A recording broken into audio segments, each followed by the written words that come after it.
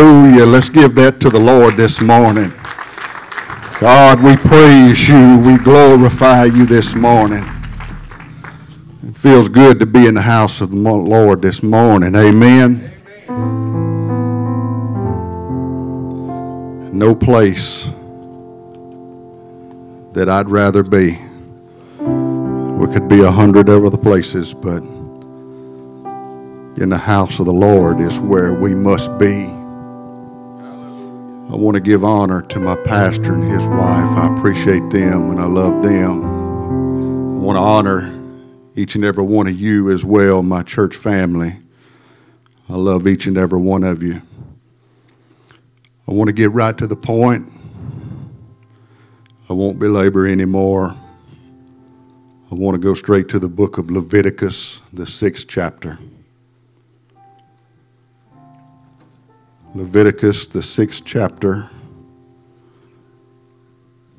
starting in verse number 8.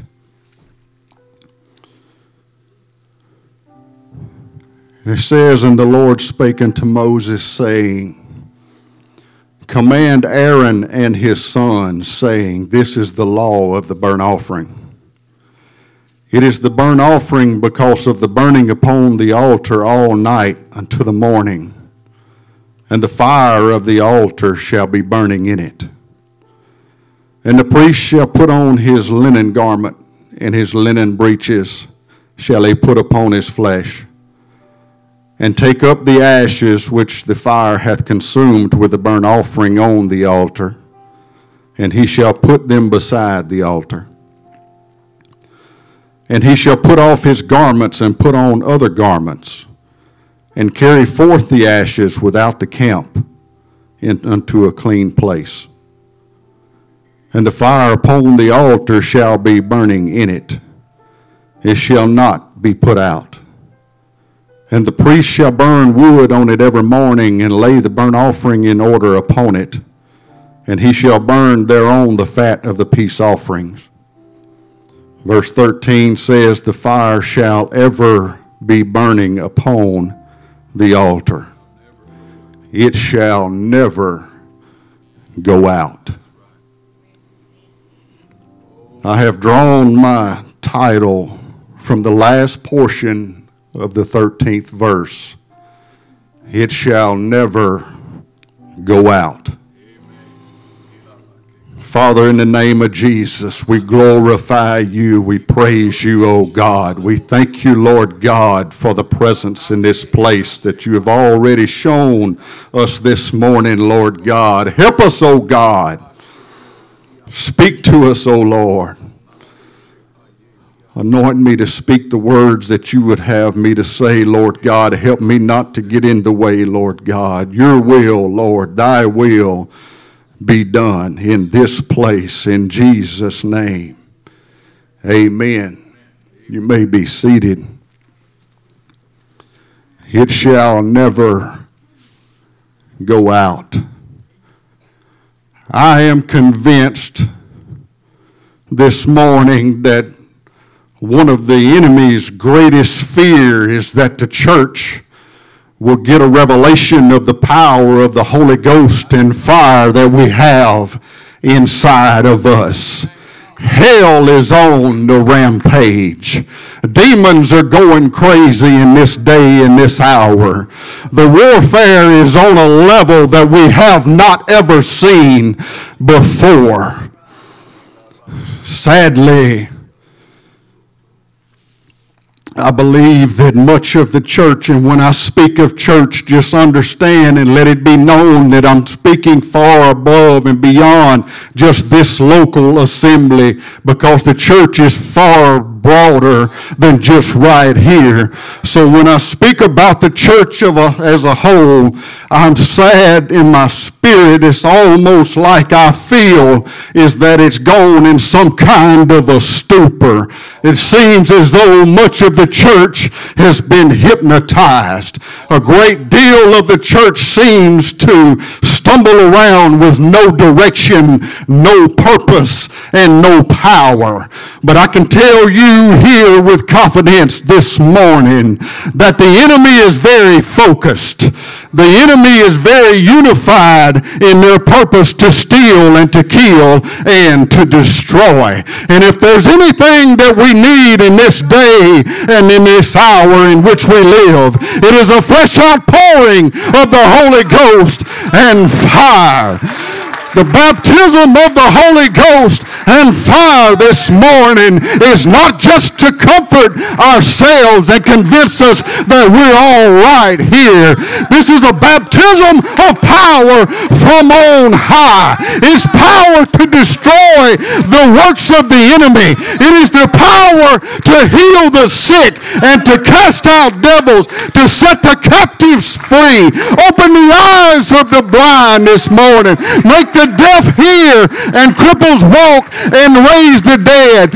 But the power of the Holy Ghost and fire goes much further and beyond that. It will purify each and every one of us. It will take out any imperfections that we might have within us. It will refine us. It will cleanse us. It'll make you want to act right. It'll make you want to talk right. It'll make you want to look right. It'll go beyond just what you think. It may make you feel all right. Hallelujah.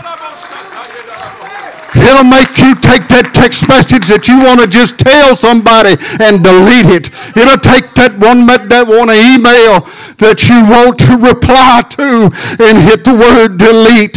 It'll make you want to act right, look right. That's right.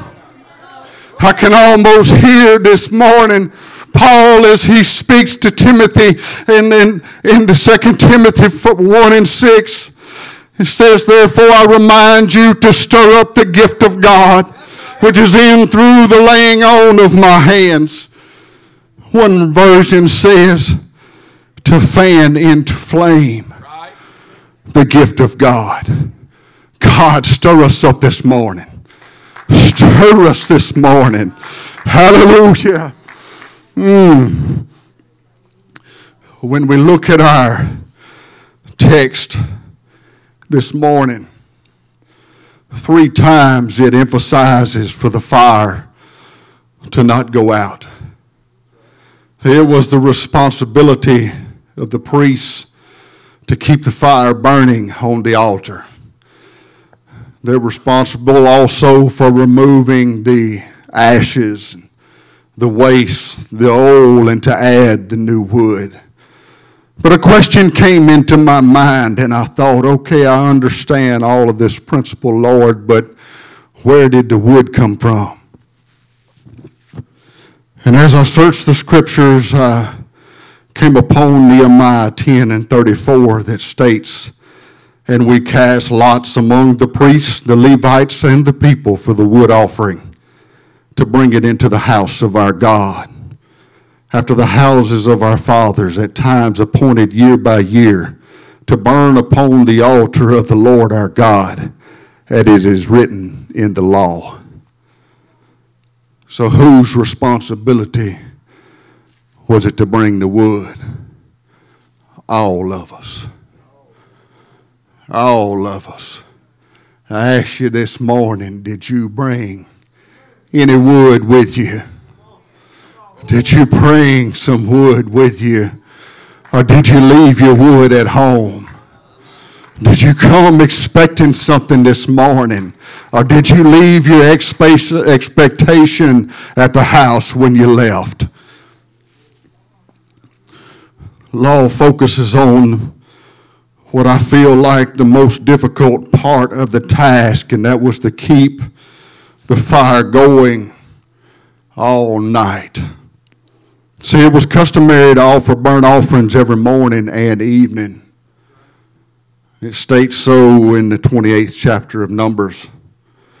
But after the evening burnt offering, there would be nothing until the next day. Without careful tending, the fire would go out. The priests must not allow this to happen. The fire must be kept burning. It must not go out. And as I pause here just a minute, I just want to tell you And I know many of you know this all too much, but it'll be the hardest to keep your fire going in some of the darkest moments of your life. It'll be those times where you don't think you can pull out of it. It'll think where your feet has been taken completely out from you, that you won't think that that fire will be going again. It'll feel like that fire has just dwindled to just nearly nothing. But I've come to tell you that it is the darkest before dawn. Weeping may endure for the night, but joy cometh in the morning. There is hope on the other side of that darkness. It won't last forever. In the morning, the ash had to be cleared away. And then approaching the altar, the priest had to always wear the correct priestly garments, even when he was not actually engaged in sacrifice, but was just clearing away the ashes.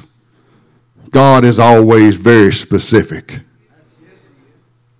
I don't ever see where he just says, just do as you want. There are certain things in order, and I'm not going to stay here too long, but I'm just going to tell you, and you know it so well, we have to do it God's way. There's one way. One way. But they had to wear certain garments regardless of what they were engaged in. When he left the altar to carry away the ashes, he had to put on different clothes. The holy garments were reserved strictly for use in the sanctuary. The holy and the common must never be confused. Ever be confused. But one of the most magnificent things about this altar is that the fire was started originally by God. In Leviticus, the 9th chapter, verse 24, it says, "And there came a fire out from before the Lord, and consumed upon the altar the burnt offering and the fat, which when all the people saw, they shouted and fell on their faces." It was initially started by God. No man shall take credit for the fire. Let's just take that completely out of the equation. The fire will come strictly from God. But I'm going to tell you there this morning that without that fire, we have no altar experience. Absolutely no altar experience whatsoever. See, the fire on the altar is needed to purge us. Fire is used to destroy, to cleanse, to sanctify and purify, and make sacred that which is unholy. Without the fire, the altar experience is nothing. Without the fire of the Holy Ghost, we are nothing. We can do nothing. You take away the source, the fire dies. You take God out of the equation, there is no fire. Failure to what we call stoke the fire, to allow it to breathe, the fire dies. Without the fuel, the fire dies.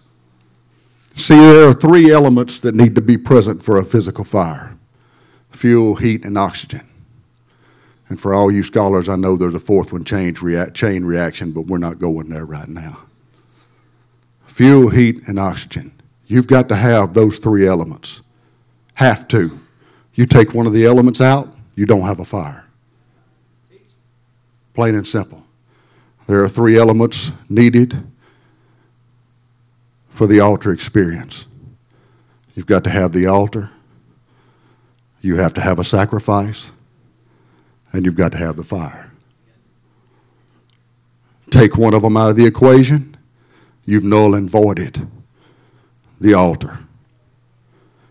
First demonstration of this by God as far as fire happens in the book of Genesis in the 3rd chapter. When Adam and Eve were drove out of the Garden of Eden, and God placed cherubims with flaming, fiery swords, which turned every way to keep the way of the tree of life. What I've come to tell you this morning is where there is sin, fire makes the separation. That's right.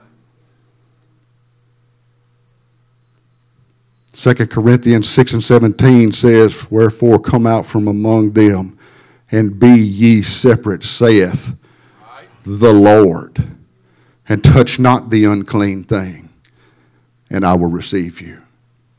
It is the fire that will make that separation between what is holy versus what is unholy. Moses' first encounter with the presence of God was through fire. If you read out Exodus on the 3rd chapter, this is when God called Moses. He called Moses from the flame of fire out of the midst of the bush in the wilderness of Horeb. The bush was burning, yet it was not consumed. It is in the fire of the Holy Ghost, and only the fire of the Holy Ghost, that you will hear the voice of God speak to you.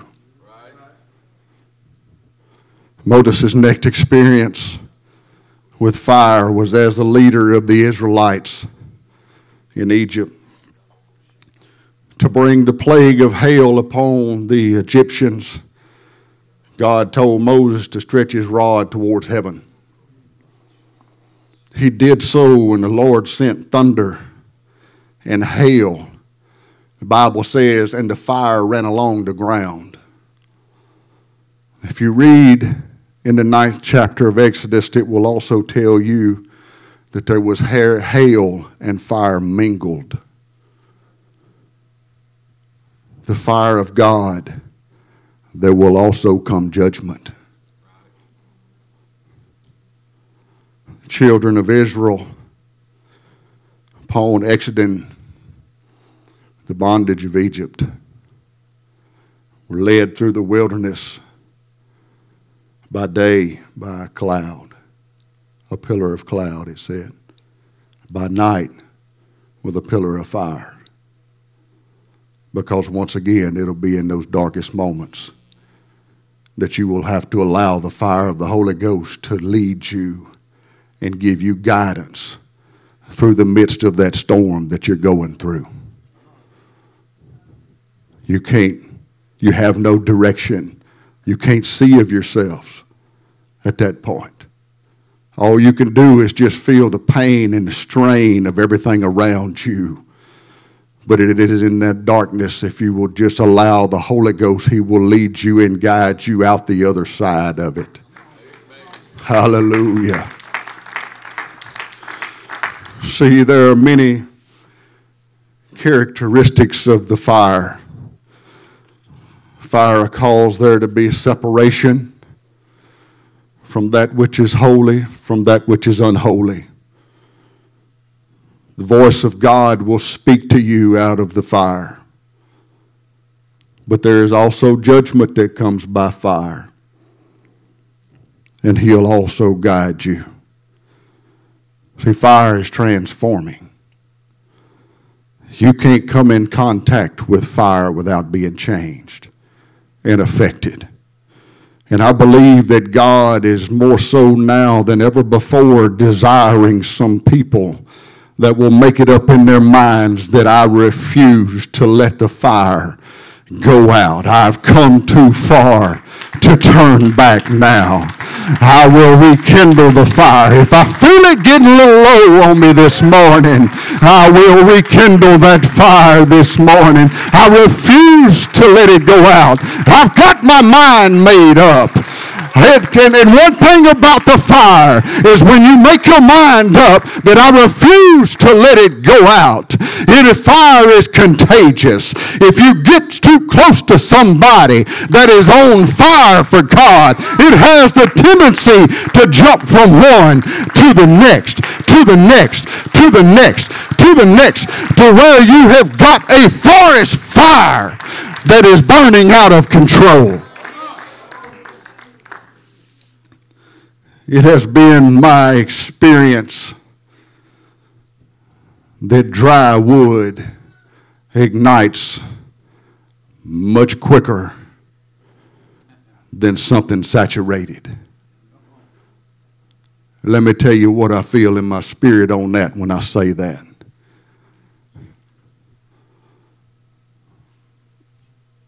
I think you all know me by now. I don't know how to sugarcoat much of anything. It has been my experience that you can take somebody off the street that is dry, that has got a past, and let them come through this door. And then you've got us who see it all the time, and we're saturated. We've heard the word of God preached so much. We've heard these stories spoken so many times. But you take somebody who is dry, who has been through some stuff, and when they come through that place, when they come through that and they feel this power and fire of God that we have sometimes taken for granted, they are more quickly and more easily ignited than us, the people of God, who are surrounded by this all the time. Hallelujah.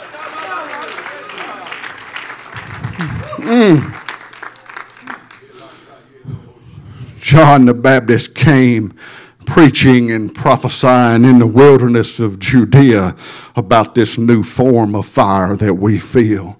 In Matthew, the 3rd chapter, and the 11th verse, John the Baptist says, I indeed baptize you with water unto repentance. But he that cometh after me is mightier than I, whose shoes I am not worthy to bear. But he shall baptize you with the Holy Ghost and with fire. What he was doing was he was pointing towards Pentecost. And if you look on Acts chapter 2, starting in verse number 1, it says, and when the day of Pentecost was fully come, they were all with one accord in one place. That seems like that's what we are. We're in one accord and we're in one place. And it says, and suddenly there came a sound from heaven as of a rushing mighty wind, and it filled all the house where they were sitting. And the Bible says, and there appeared unto them cloven tongues like as of fire, and it sat upon each one of them. And verse 4 says, and they were all filled with the Holy Ghost and began to speak with other tongues as the Spirit of God gave them the utterance. That's the fire that John was pointing towards. And that's the fire that we feel here this morning. God, we need a fresh outpouring of the Holy Ghost like never before. Oh, hallelujah. Church, I've come to tell you this morning that we've got to feed that fire. If we don't feed that fire, it's going to go out. That's why I asked you this morning, did you bring your wood? How you're going to feed your fire. I'm not a gloom and doom preacher, but I'm going to tell you we've got some dark days ahead of us. I feel that in my spirit.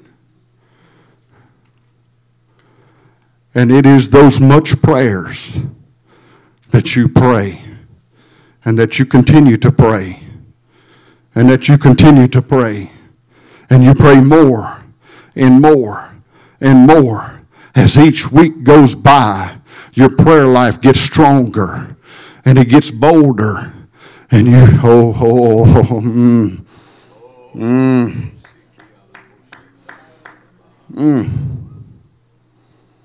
I can tell you that I know, maybe it's just my house, but I don't think that it's just my house.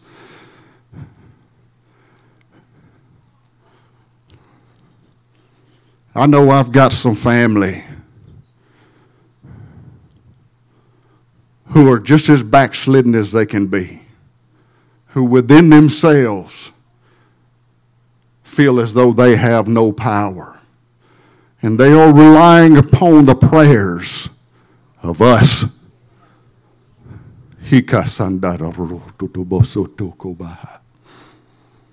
Our prayers, interceding on behalf of them, is what's going to pull them out. They know truth. They've been raised in truth. You can't tell them nothing that they don't already know. But it is going to be your prayers, because at this moment that is nothing but the hand of God that is going to reach and grab them and draw them back into this place. It's going to be my prayers. It's going to be your prayers. It's going to be the prayers of the saints that will go forth and that will draw them into this place to be once again saved by God. It is going to be by the reading and the studying of this word right here. This is what's going to get you through it, as well as your prayer life. It is what's in between these two bindings that you're going to have when you hit those darkest moments of your life and you feel like you just can't make it.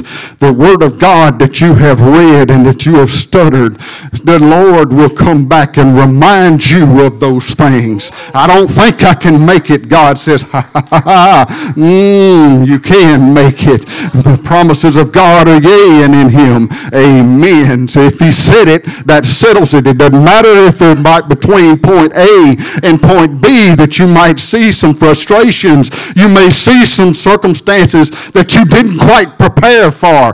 But it'll be this Word of God that'll get you through if time's tough. And I'm going to tell you something else, church. Don't ever isolate yourself. When you isolate yourself from the body, you stand the danger of your fire going out. I'm reminded of a story, and it was of a pastor. You might have already heard the story before. But he had a church member that had started to fall back, started missing services. If you've ever been there, the more services you miss, the easier it is not to go. I've been there. Some of you have as well. But the pastor's story went on, and the pastor went to this gentleman's house, knocked on the door, came in, found the gentleman in front of the fireplace. Fire just blazing. Pastor never said a word. He just reached in with the tongs of the fireplace, reached and grabbed a burning hot coal, set it on the hearth of the fireplace, hung the tongs back up. And as they were sitting there, no words were exchanged between the two. They sat and they watched that coal go from bright red as it started to dim until it finally just went out. The man looked at his pastor. He said, "I'll see you Sunday." When you isolate yourself from the fire, your fire will go out. When you separate yourself from the body of Christ, your fire will go out. Protect your fire, church. Protect your fire. Don't ever isolate yourself from the people of God. But we need to be proactive. I can tell you, I can remember from as a child, me and Mama lived with one of my grandmas for quite a few years. in an old rickety house. Had one wood-burning fireplace in the living room, and all the doors kept closed to the living room. It was cold as ice back in the rest of the house. And I won't never forget, as a 13 and 14-year-old boy, it was my responsibility to feed that old Ashley wood heater. I remember me and Ashley got to be greatest of friends because that was the only place there was warmth in the whole house. But before we got ready to go to bed, I didn't just throw any old piece of wood on the fire. I went out and I chose the right piece of wood. And the reason why I did is because if I just threw any old piece of wood, sometime during the night that fire was going to go out. But if I found the most knottiest, the most twisted piece of firewood that I could find and throw in there before I went to bed, I knew that when I got up that morning, there'd be some coals. There would be some coals left that I didn't have to restart the fire from scratch again because I was being proactive instead of reactive. It's time that the church be proactive instead of reactive in our prayer, in our worship. It's time that we put our best things on and give to God, not just our second best, because if we give our second best, then it's liable to go out. But if we give all that we've got, if we give the best that we've got, then the power of God is more apt to stay lingered inside of each and every one of us. Oh, hallelujah. Let's give the Lord a hand clap. Hallelujah.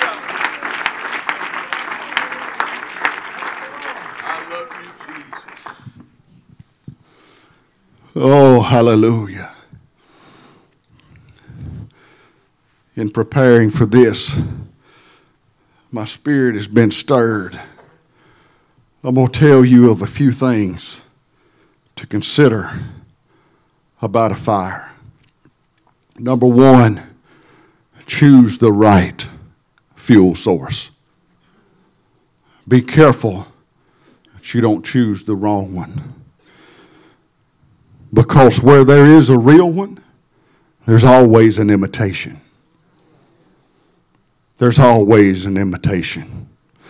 The Bible even says that Satan disguises himself as an angel of light. He's not the angel of light. He's disguising himself as that. Plastic will burn, but it gives off a poisonous gas. Choose wisely your right fuel source. Number two, something that I found that helps if you're out camping is if you can find some stones, put them around your fire. Stack them around strategically around it. Because what those stones do is they protect and they preserve the flames. They also radiate heat once they get hot. They help insulate the flames from the wind and also sometimes from the rain. What I mean by that is you've got to have a pastor in your life. Period. That pastor is going to speak things into your life. He is going to help guard you. He's going to protect you from you. Now, I'm fixing to take a little small detour here just a minute, so tell your neighbor, buckle your seatbelt.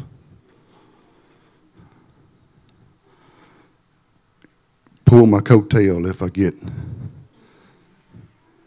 It's easy to say I'm submitted to my pastor as long as we agree. But the moment we may not see eye to eye on something, that's when it's going to test, are you really submitted to your pastor?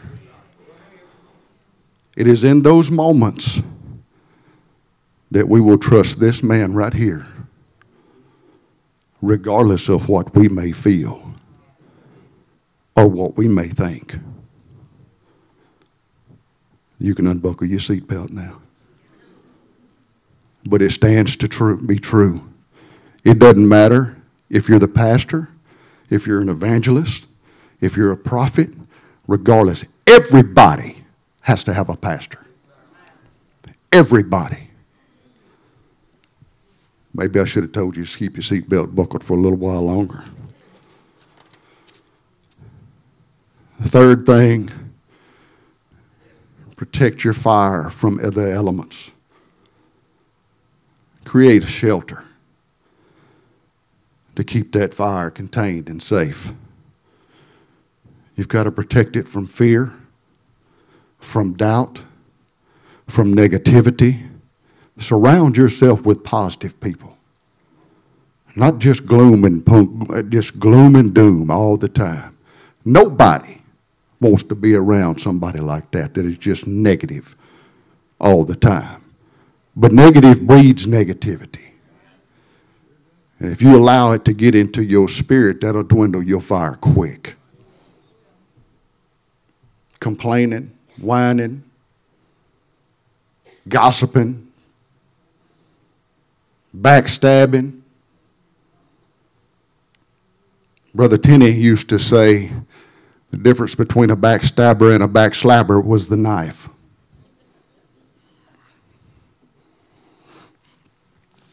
Keep stoking your fire.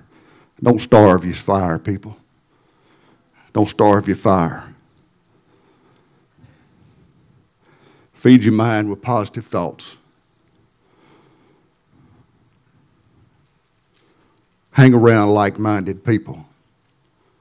People that encourage you.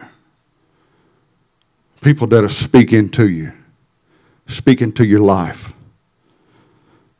And a fire has got to have oxygen. It's critical for the fire to be able to breathe. Your words are very powerful. There's life and death in the power of the tongue, so you choose which one. Speak words that are successful and encouraging to one another. Be careful what you put into your mind, what you read, what you listen to, what you watch. These are all things that will affect your fire that I'm talking about. But I'm going to go ahead and tell you this. And I'm nearing a close. But as I was praying this morning in the Holy Ghost, the Lord spoke a specific word into my mind, boldly. Big bold letters. And it just said, backdraft. I said, okay, Lord. I understand the concept of backdraft. Musicians, y'all can go ahead and start coming. I understand the concept of backdraft. I know what a backdraft is. The Lord immediately took me back 17 years ago. Labor Day weekend, 2006. It was me and my wife, our 3 children. They were small. We lived in northwest Louisiana. I said, okay, I remember that, Lord. I remember that very vividly because it was one of those horrendous dark moments of our life. It was when our house literally burnt to the ground about 5:30 one morning. I said, God, I understand that, but what are you trying to say? He said, no, boy, maybe God speaks to y'all differently. He just speaks to me plain. No, boy, you're missing what I'm trying to tell you. I said, well, what is it, God? He said, look at the specifics on what caused the fire to get out of control. I said, okay. So I began to remember, and the fire started in our laundry room. The door was kept closed to the laundry room. What we didn't know is that inside that laundry room, there was some faulty wiring, and it had begun to smolder over the period of time, closed up.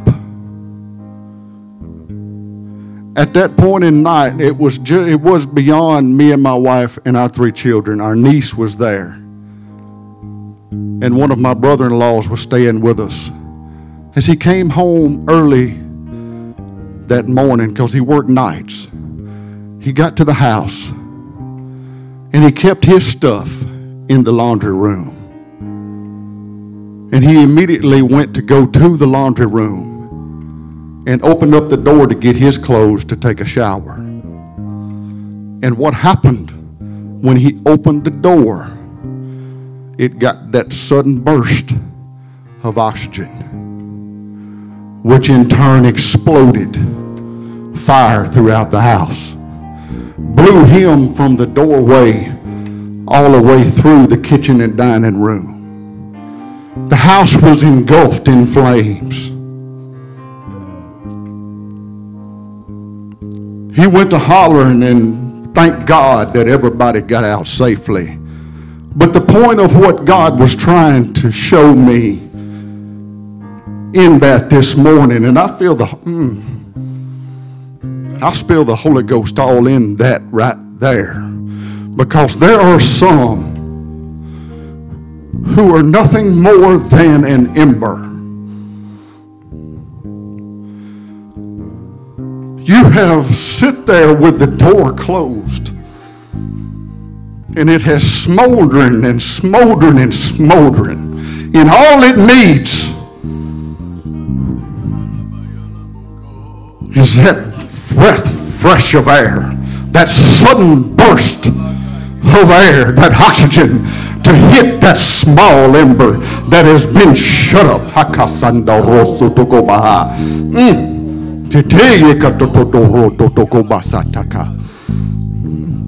And I said, okay, God, I understand and I get that.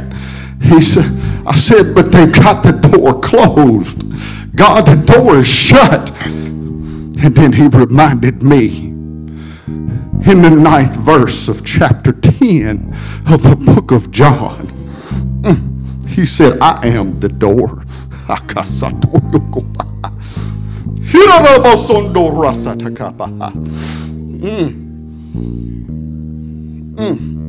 Stand with me this morning.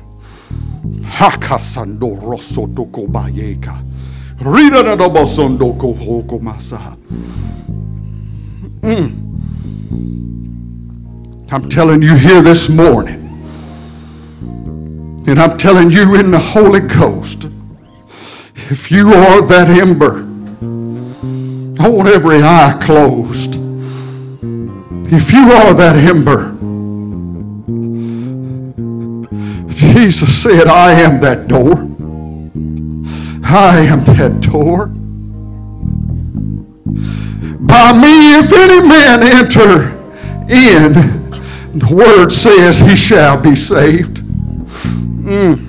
That door is open this morning. That sudden burst of oxygen is here. Begin the Lord just help remind me once again that in that 2nd verse of the second chapter of the books of Acts, it says, and suddenly, that wind is going to come sudden.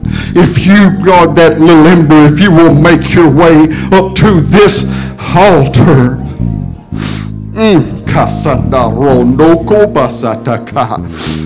This altar. God said, I will open the door.